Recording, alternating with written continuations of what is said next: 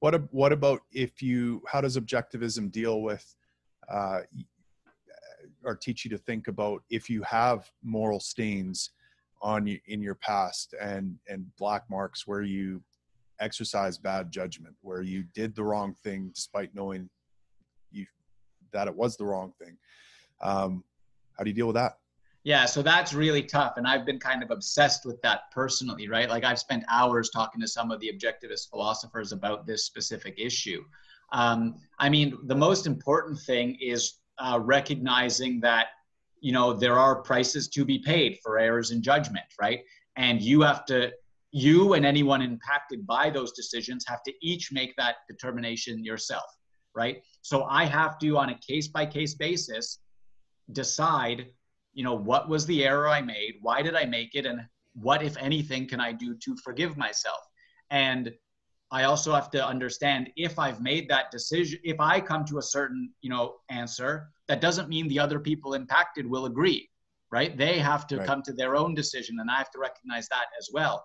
And there is a line, I don't know exactly where the line is, and I'm obsessively trying to find it, but there is a line you can't come back from. If you choose to murder someone, if you, like, in Ayn Rand's view, explicitly, she said, in an ideal world, someone who murders someone would be put to death. That you cannot come back, your soul cannot come back from having consciously decided to kill someone. Like, that is her view, right? And so in objectivism, there is a line, right, of, you know, you cannot rebuild yourself. But I think, you know, I'm torn, because the Buddhism and all of this other stuff says, you know, compassion is endless. And we've talked at length, can you be compassionate for Kim Jong-un and these other people, right? And so that's a very difficult thing, but it is involved with this issue of pride, and understanding, what am I proud of? What can I do? And those sorts of things. So it's, I mean, I think there's a bigger topic there, and it's not, I've not seen it as directly related to the objectivist virtue of pride. I've really prodded them about it, because again, pride is what you should aim at, and virtues are what you should aim at. So this is part of life, and you have to try and be objective and rational about it, but it's not what you're aiming at anyways. But yeah, so it is an important issue with implications for how you should feel about yourself as well. My one last thing I'll add is, it seems that, you know, let's say there's an error that was half of my soul. The more I grow and the more I build my soul, that relatively becomes smaller and it's easier to carry, right? The mistakes I've made, I never forget them and I never fully forgive myself, but that black mark gets smaller. And in some cases, it is just for me to carry the mistakes I've made forever. And I just have to accept that and move forward. But what really the crux of the issue for me, especially in complex moral issues, is, was it an error in judgment or an error in knowledge? And that's really hard to know, because if you really thought, like, you know, if you thought it was right to kill someone because you're a soldier, like, right? So, and then you decide, oh, maybe the war was wrong, and how do I feel about it, right? So it's very, very complex in these tough situations to actually know, was it an error in judgment or an error in knowledge? And that's what I'm trying to figure out, because I had the wrong morality. So, so that's what I answered. And I mean, the thing is, even if you've made a horrible error in judgment, there is probably some path to redemption. I mean, there's certainly some value you can bring to the world, if nothing else, as a way to explain to people. I mean, like, say you are a soldier and you killed someone, and then you realized it was a moral error or something like that. Yeah. I mean, and then you go on write a book and go on a book tour or speaking all over the world about how it was that you were led down that path, and how it ended up in a murder, and how other people can avoid getting caught in the same trap and falling for the same propaganda and making the same errors in judgment. That is good for the world. It's good for So there's sorry to interrupt, but there's two important things there. One is that you said it's good for the world, but objectivism doesn't hold the world's benefit as the purpose of life. It holds your benefit. Right. So the whole idea of self-esteem is, am I worthy of living? And if you honestly think you've committed a sin that you can't come back from, like I I like the correct action. This is, you know, quite out of left field, I guess, but the correct action would be to end your life if you want to be just, not to continue to add more misery to yourself such that you can then benefit the world somehow. Because the world isn't what your end is. Your life is. And if you can't live your life because you'll never forgive yourself, right, then you can't live your life. Well, let's suppose you could feel pride rationally from the fact that you are bringing a message, you're bringing value to others in a way that you are providing value. You're being productive. Right. And so all these things. When I talk, this is getting into a more psychological thing, right? And so I talked at length with a friend of mine about this, and his premise is that if you really made the moral error, because again, there's an error in knowledge can be having the wrong moral system, right? So if this soldier thought he was doing the right thing and then realized he didn't, he would want to prevent people from being indoctrinated with the wrong knowledge from making the same mistake. That's different than me knowing I should not be doing this and I'm still going to do it. Yeah. And so the whole idea that my friend argued, and I've not thought deep about it, is that if you actually get to that point, you're not going to be able to recover, right? Like, because the psychology is aimed in a certain direction at that point, to a degree that how can we ever know how you would turn your life around to then really face the truth and start digging back? And so he just made it seem like maybe there's a fringe case where that happens, but the psychology of what happens when you commit that, right? So that's the whole idea. You're punished by your sins, not for them, right? Yeah, and I'm thinking of that Solzhenitsyn quote where he says, violence can only be concealed by the lie, and the lie can only be maintained through violence. And so once you've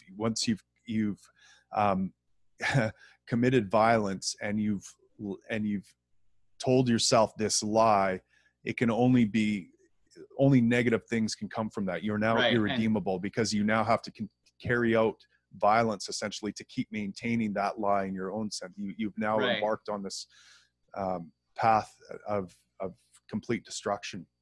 Right. And so that's why, philosophy and psychology really intersect at the point of individual decisions, right? And so the whole idea is, if you really make a decision you know in the moment to be egregiously wrong and you still do it, can you ever recover? And I'm sure Jordan Peterson would recommend Crime and Punishment by Dostoevsky, which really would say no. And it kind of is a deep analysis of the criminal's mind after having committed a crime that he got away with. And so from objectivism's point of view, this is all important to understand, and it's a deep context. But the virtue of the way this relates to pride is you have to be aware of this in complicated context and be compassionate to yourself. That odds are most people don't make egregious moral errors. They make errors of knowledge, right? Yeah. I mean, I think some people do make moral errors, right? But it's important to really be compassionate and understand what your errors were, why you made them. And if it was a moral error, can you come back from it or not? But I think people who commit true, terrible moral errors, they're unlikely to be the ones thinking about these issues and having these kind of conversations, would be my guess. So there is, I'm kind of very interested in that side of it, of the redemption side, and objectivism doesn't seem to have much on that. Right. And I kind of want to be able to grow that aspect of it. And that's why I'm interested in psychology and philosophy. And, there's a lot to be said for, okay, here are the 7 virtues, just do it. But if you're over here, right, if you're on this other side, you have to tear down a lot before you can start rebuilding, either implicitly or explicitly. You have to choose to, or that happens to a lot of people, and they're left without, any sense of grounding at all. And so it's really about figuring out how do we get down to then start building the proper building. But I think pride is what you aim at, right? And I think pride is so important for individuals to feel they can feel, because pride is saying, I am worth it, I am good. And I mean, fundamentally, that's, you need that, or why are you alive? If you don't feel good about being alive, why are you alive? And all of the other answers come from, well, you're alive because God says you're alive, and that's just good because God says so, or you're alive to serve the state or to help your family or whatever. And so there's all of these other reasons people claim you should be alive, but the only real one is you should be alive because you feel good about being alive. Right. And you want to live because it feels good. It's good to be alive. And that is pride. That is self-esteem, in my view, at least. It's interesting. I don't know if this is maybe a topic for another time. A Facebook friend of mine was talking about how he doesn't want to be alive anymore. He's wanted to end his life for a long time. He's mad at the state that they don't allow him a humane way out where he can get a medically supervised death. Troubling to me, right? And I invited him over. I wanted to chat with him and just see if there's, hear what he had to say. And he's like, I don't want to come over and be convinced and try to be convinced. Like, I've been to therapists, I've had other people try to convince me. I'm like, well, I won't try to convince you. I just want to understand your perspective here and try to figure out, it's interesting to me, both from a policy standpoint, like, should we just, should medical doctors be permitted to just kill people who say they're done with life, right? And that's an interesting thing. And I wanted to see if there was any policy points here we could make from a party, but I also wanted to know, for my own sake, of, I got kids. I never want them to feel this way, like that there's no point in living. Like, you've done everything you think you can do in this life, and you're even proud of some of the things you've done, and you think you've hit your pinnacle, and there's no use for you left here in the world. There's nothing more productive that you can do. That's kind of was his take on it. So, I mean, I didn't have anything to say back. I don't know what to say to that, Yeah, I mean, I think that's a longer discussion, because I think that's just an error, right? There is literally no way he could create no value anywhere in the world or for himself. That would just be an excuse he told himself to think he's not worth living, right? Yeah. Because if he is capable, if he claims or knows he's capable, then there is some value you can create. It's more that he can't think of what would be valuable, right? He doesn't think anything is worth creating, so he doesn't have values. It's not that he can't create them. That would just be an excuse, I think. Yeah. No, it came to mind. Yeah, you're right. That's another longer discussion.